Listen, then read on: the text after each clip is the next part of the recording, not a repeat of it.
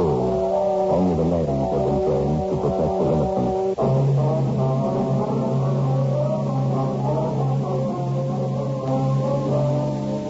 You're a detective sergeant. You're assigned a robbery detail. A lone bandit robs a jewelry store in broad daylight. He takes $5,000 in precious stones. He's reckless. He's well armed. Your job? Get him.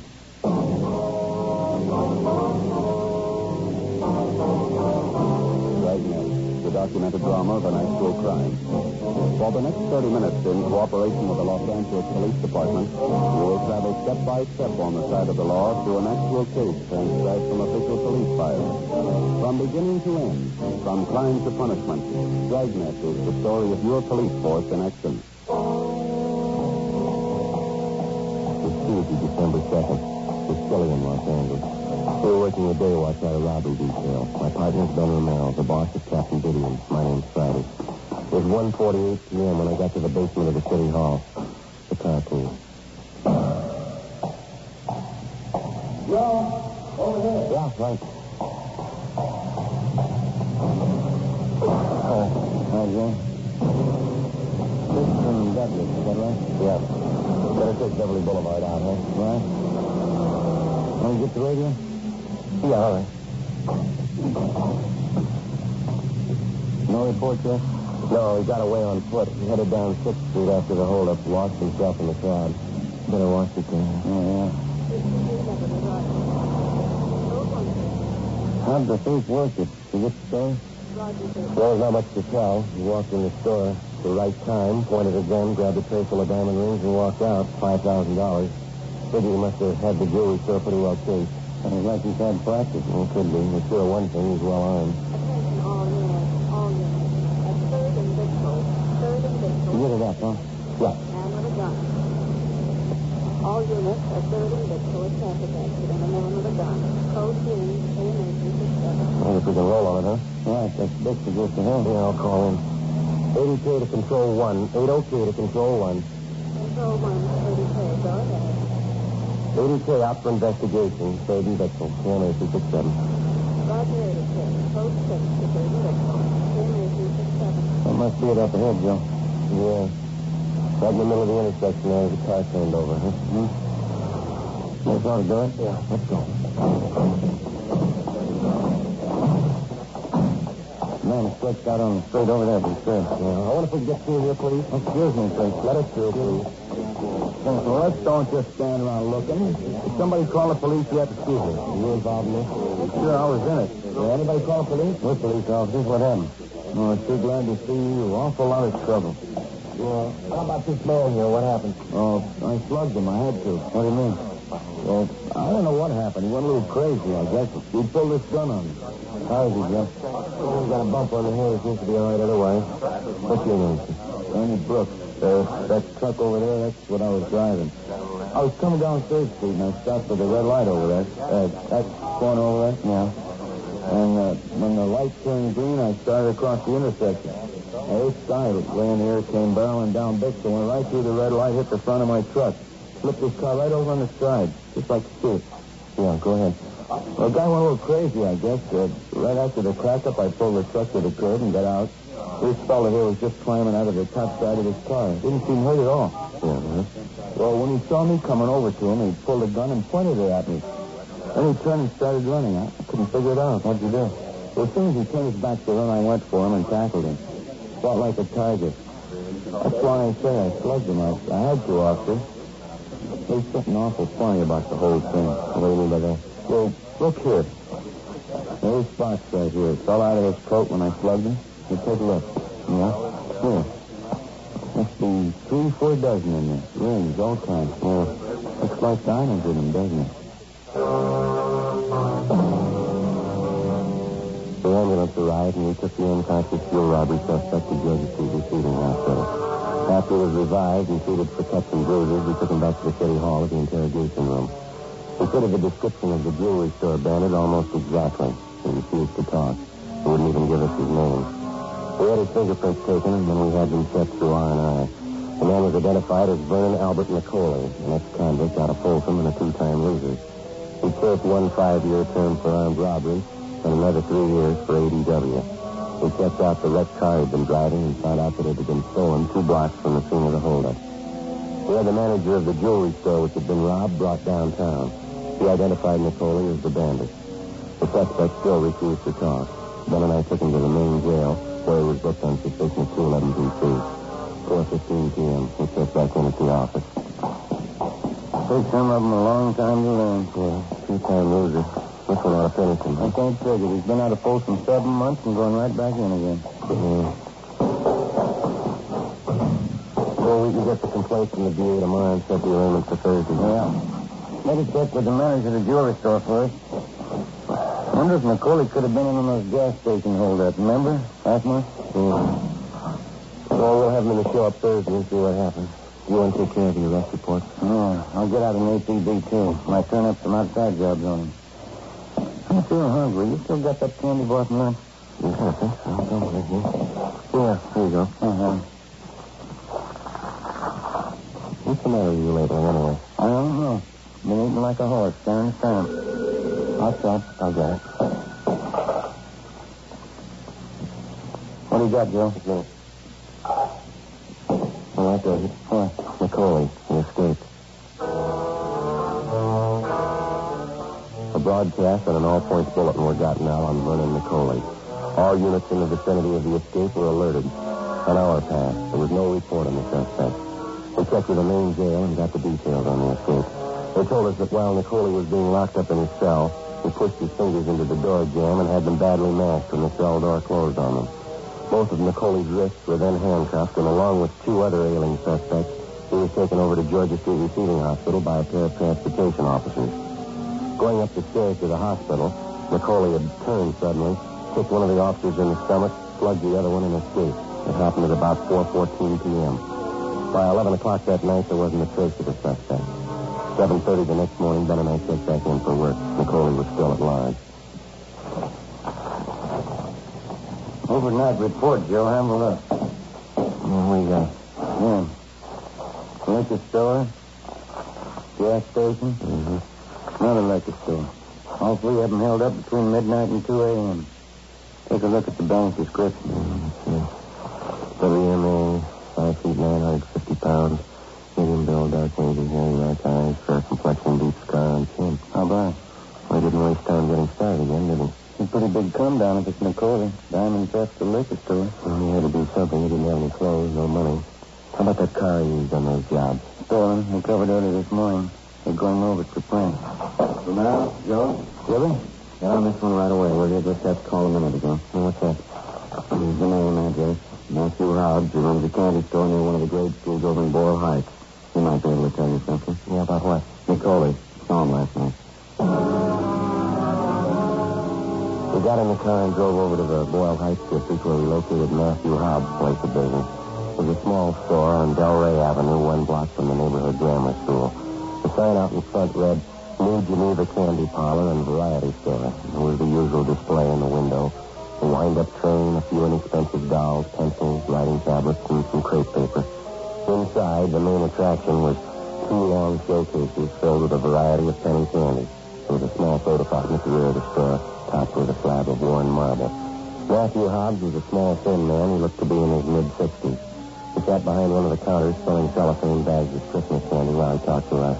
We asked him about Nicoli. Yes, that's right. Vernon was here last night. About 10 o'clock, 10:15, no later. You want me to help him? Did you know Nicoli that well, Mr. Hobbs? As well as I know most of the kids that grew up around here. Yes, I guess I knew him well. Well, what did he ask for in the way of help? His money, clothes. He got no family left. I guess I was the only one he thought to come to. Mm-hmm. Well, how is it that you didn't notify us sooner, Mr. Hobbs? I knew you'd ask. I'd like to explain if I could. Yes, sir, please. Did you hand me that stack of bags there, Sergeant? No. Yes? No, the number 2. Yeah, those, yeah. Mm-hmm. All right, here you are. Thank you. As I said, he knocked on my back door about 10 o'clock, and I let him in. Acted just like an animal. Some kind of crazy animal. Did he have handcuffs on? Yeah, but the chain connecting him was broken. It made me file off each handcuff. Yeah? I wouldn't do it at first. I had no idea what was going on. He said he'd kill me if I didn't help him. Kept threatening me. I never saw Vernon like that before. Uh-huh. Go on, Pete. Well, Sergeant, I knew that boy when he was in grammar school right up the street there. Wants to sit down and think sometimes, huh? Where they grow up and change. Yes, sir. Well, what happened after you took the cuffs off of him? And he got out of his jail clothes and put on one of my suits. Took what I had in my wallet, $12, and then he kept running around and he found my gun. He took that with him, too. Well, didn't you think of calling for help? Not the way he acted, Sergeant. Just like a crazy animal. Wanted to kill me if I'd tried anything. He warned me not to tell anybody he was here. Said he'd come back and kill me if I did. Well, I waited till this morning and I called the police. You said McCauley took a gun from him, Mr. Haddon. What kind of a gun was it? .32 automatic. A Colt. I've had it for years. I have it registered with you people.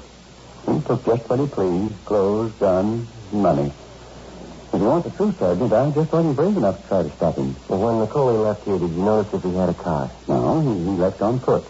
Walked across the street and went down that way, towards town. I don't know. I don't suppose you'll get too far. I hope not. Do you have any idea who he might try to contact? Some of his old friends, his relatives? No, he doesn't have any folks I know of. Terrible thing, isn't it? Kids growing up. The way they change, like McCauley. I can understand them when they're kids. Seen hundreds of them come through here. Know what they're thinking, how they feel. Kind of a hobby. I understand kids. The trouble is they grow up. All of a sudden they stop being kids. I don't understand them after that.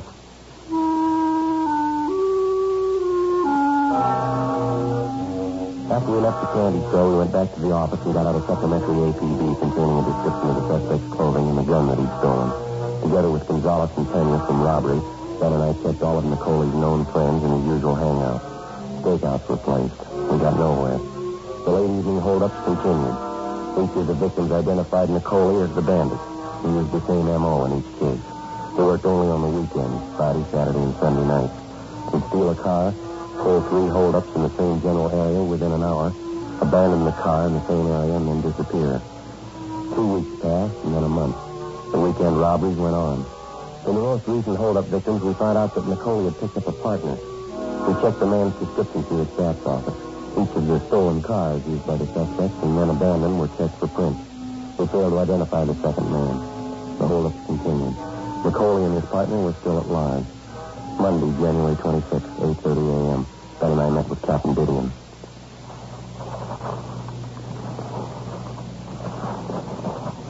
What's the count, Skipper? The usual, 3 holdups Friday, 3 Saturday, 3 Sunday. He's proved his point. He's consistent. Now, when do you blow the whistle on him? We're doing everything that can be done. Stakeout, extra units on duty. Not enough. The corner pocket wants some results. They want them fast.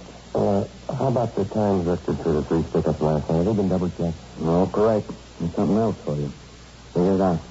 What is it, Joe? Oh, let's see. The drugstore out in West Hollywood robbed at 11:14 p.m. Yeah? All right, now this one. Coffee shop out in the valley. Robbed at 11:21 p.m. Both of them the same M.O., same area. Well, it doesn't figure.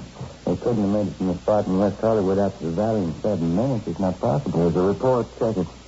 I know, but how could they do it? There must be some way to work out the answer. There's got to be. I can give you a shortcut, yeah. McCauley, find him. Another 2 weeks passed, and then 2 weeks more. Besides the extra men and units put in service on weekends, 24 separate stakeouts were established in areas where we figured McCauley and his accomplice would strike. Didn't help much. The holdups continued. There was only one difference. The description of the bandit didn't jive anymore. We still didn't have an answer to the superhuman speed that the 2 gunmen seemed to show in robbing victims at widely separated points, all within a short period of time. We stayed on it. Friday, February 21st. Ben and I took our turn on night stakeout in a vacant store on Sunset Boulevard. We were assigned to cover a drugstore and a bar directly across the street. We spent 2 weekends on the job. It was quiet. Nothing happened. The third weekend was no different. One thing's for sure. We never have any luck taking stakeout. No, This empty store must be the draftiest place in town. I don't know. We've had worse. What time you got? 5 past midnight. A little band over in the bar. Sure earn their money, don't they? Allowed anyway. Here, Beth. Have a look. Hey. Getting out of that car down the street there, see? Oh, yeah, they're heading for the bar. What do you think? Both got dark here. About the same bill. Looks like they're in a hurry. They're going in the bar. Oh, come on. Come on, we better hurry. That's it. Come on. Throw down the gun. Look out. Hold it. Throw down your gun. Now, come on, hands behind your head. Watch it.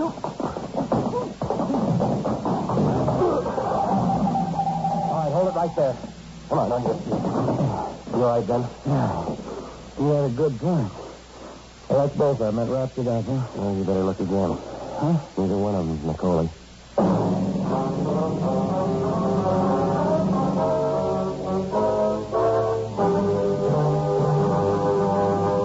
You are listening to Dragnet, a series of authentic case histories documented from official files. Many of our corporate customers are worried about employees going wild purchasing office supplies. StaplesLink.com allows them to set up workflow approvals and gives them more control over purchases. StaplesLink.com and IBM are bringing office supplies and office management together. I'm Anne-Marie Keene of StaplesLink.com, Vice President of Business-to-Business E-commerce. StaplesLink took a great idea, a giant step forward. Staples revolutionized the office supply industry with the Superstore.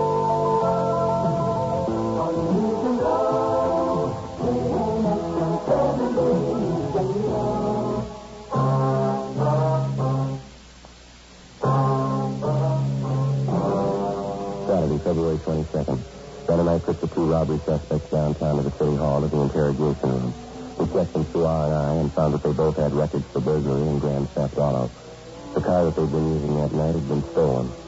After 2.5 hours of interrogation, one of the suspects, a Pete Albanese, decided to break down and cooperate. 1 a.m., the interrogation room. I get something out of it, don't I? Helping you. You never don't forget to help you when you get me in court. We'll see if they know about it, Pete. And be making out of court. I want your story. I knew I never should have went for it. Believe me, it won't happen again. Macaulay, he talked me into it. Talked into what, Pete? Helping him out on pickups. I was his partner in his first one. After he broke through? Yeah, that's right. He came to me with a foolproof system of his, and I was sucker enough to go for it. How long did you work with him? Just a couple of weekends. 3, 4, maybe. I didn't get along with him. No, nobody gets along with him. He's a little crazy, I think. Who's working with him now? Oh, I don't know. He's had 2, 3 different guys. I don't know who's with him. Say, Sergeant, can I have a drink of water, please? I'll get you something.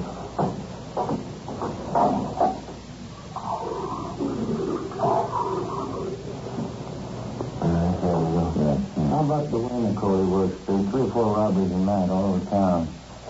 A lot of guys working, that's all. They all keep it the same way, huh? Yeah, sure. When I left him, I went on my own. I picked up a partner and used their system. Pretty good one, huh?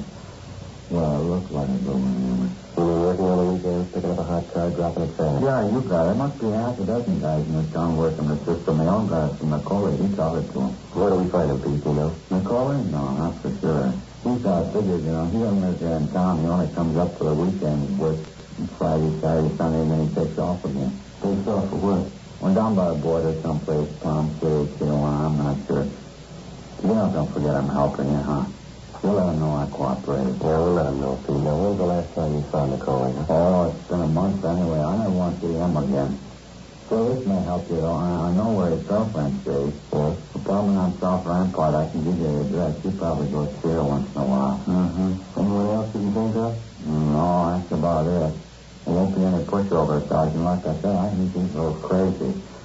It's not going to be an easy one to take. Well, we'll give it a try. Oh, I didn't mean it that way. He's wild, but you'll get him, I guess. Just what I'm saying. Yeah. You'll have to kill him first. 3:45 a.m. Pete Albanese and his accomplice were booked at the main jail on suspicion 211 PC. The next morning, Ben and I checked out the address of Macaulay's girlfriend, which Albanese had given us. The girlfriend's name was Esther Revard. She told us that she hadn't seen Macaulay in more than 2 weeks. We asked her if she knew where the suspect stayed when he was in town. She gave us an address on South Pico. We called in and arranged for a stakeout on the girl's place, and then we drove over to check the address that she'd given us. It was a small apartment court on the edge of the industrial district. Macaulay wasn't there, neither was the manager. We talked to one of the tenants who told us that the manager, Mrs. Clara Fontaine, was out of town. He said that while she was gone, her daughter Norma was looking after the place.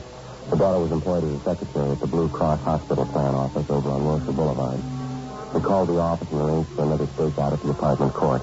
1:25 p.m. We located the landlady's daughter at the Blue Cross office on Wilshire. He showed her Nicole's mugshot. Yes, it's one of Mama's tenants, Mr. Reynolds. He's in Bungalow 5. Anyone staying with him or something? No one registered with him, no. He has visitors, though. Is there something wrong? Well, when did you see this man last? This morning. When I was leaving for work, he was outside working on his car. Would you excuse me, please? Sure, go ahead. Blue Cross? Yes, sir? I see. No, just address the letter to Blue Cross Hospital Plan. You can send it to us here at the Wiltshire office. That's right. Well, you're welcome. I'm sorry. What was I going to say? You told us that you saw this man working on his car this morning. Oh, yes, he was parked right outside in front. I couldn't very well miss it. I'm going to tell Mama about it when she gets home. What's that, miss? It was certainly strange because it's not that time of year. That's why I noticed it. What's that? He was changing the license plate on his car. Did you get the numbers? It's right here in my purse. 1:32 p.m. With the information furnished us by the girl, Ben got on the phone and called in a description of the suspect's car, together with the 2 sets of license numbers. With a 1941 Ford sedan, dark blue, white sidewall tires. Communications got out a broadcast and a supplementary APB on it. At 6 p.m., Ben and I relieved the men on a stakeout at Nicole's apartment. We waited. No sign of him. We checked with the office on the hour. No sign of the car. 10 p.m. Still nothing doing. 11 o'clock. Nothing. Gonzalez and Pena from robbery drove out and relieved us, and we headed back to the office. 11:26 p.m. What do you figure? I don't know. It's plugged every hole I can think of. Things due for a break, isn't it? Overdue. I could use some sleep. What is it? Right. Yeah, right away. Skipper? Hi, here's one to move on. Yeah? Carlson Beacon, southeast corner. What is it? Nicole's car. They got it spotted. 11:56 p.m. Ben and I drove to the vicinity of 12th and Beacon, where we checked with the men in Unit 80K who'd spotted the car. They'd gotten out a code 5 on it. The description matched perfectly. A 1941 Ford sedan, dark blue, white sidewall tires. The license number was one of those given us by the apartment manager's daughter that afternoon. Together with the 2 men in 86K, we staked out on the suspect's car at a distance. It was parked almost exactly in the middle of the block. About 20 feet behind it, a red and white delivery truck was parked. The street was fairly deserted.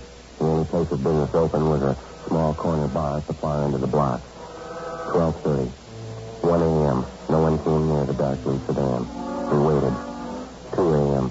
The corner bar closed up. A man came out, got in the red and white delivery truck, and drove off.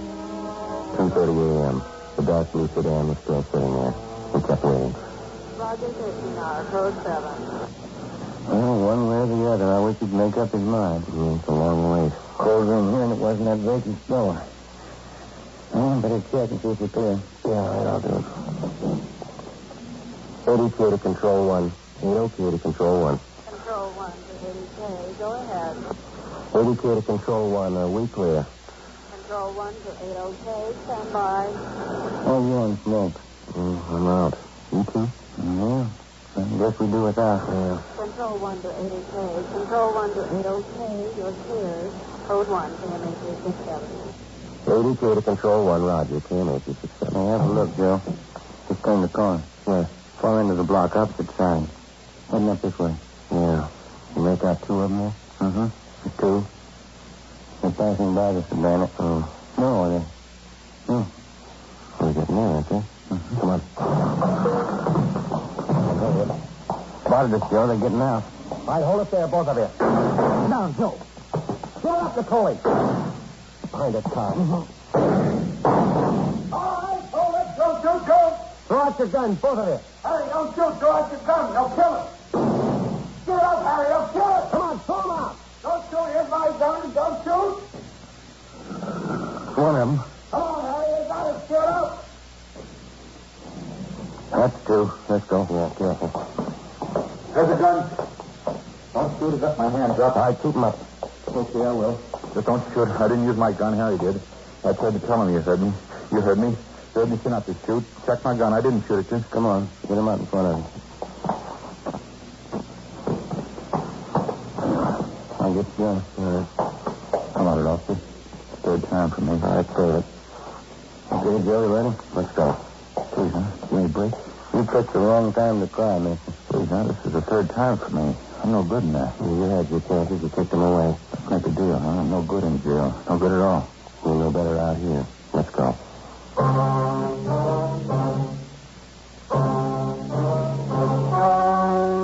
story you have just heard was true. Only the names were changed to protect the innocent. On May 24th, trial was held in Superior Court, Department 87, City and County of Los Angeles, State of California. In a moment, the results of that trial. Now...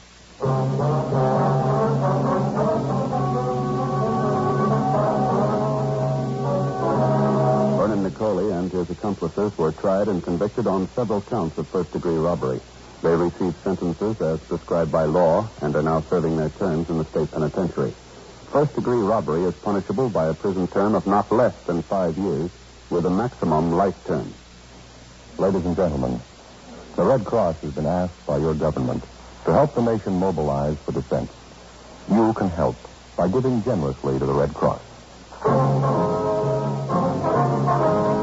You have just heard Dragnet, a series of authentic cases from official files. Technical advice comes from the Office of Chief of Police W.H. Parker, Los Angeles Police Department. The Felix